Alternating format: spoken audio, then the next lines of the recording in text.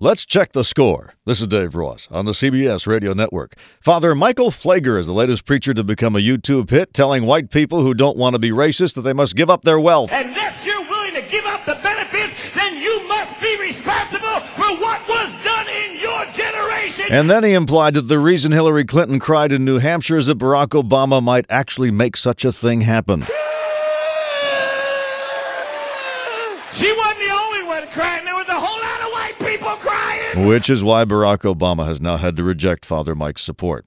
This is interesting to me in that Father Mike is the first Catholic preacher to be publicly convicted of hyperventilation. The Catholic priests I've known are more subdued in the pulpit. But then Father Mike is a moral crusader. He's demanded the shutdown of neighborhood stores that sell drug paraphernalia. He's launched boycotts against disrespectful rap music. He's gotten alcohol and tobacco billboards removed. But no question he's a screamer. So, to review, we have, formerly on John McCain's side, Rod Parsley. Where is the outrage? And John Hagee. And if God brings this nation into judgment, he will very likely release the terrorists. And formerly on Barack Obama's side, Jeremiah Wright. If you feel excited about something, be excited about it. And Michael Flager. Where did you come from? And so, by my count...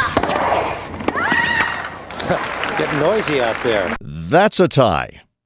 Say, I hope all this is helping you make an informed choice, because in the media, that's what we're all about. Now this. This is Dave Ross, on the web at daveross.com.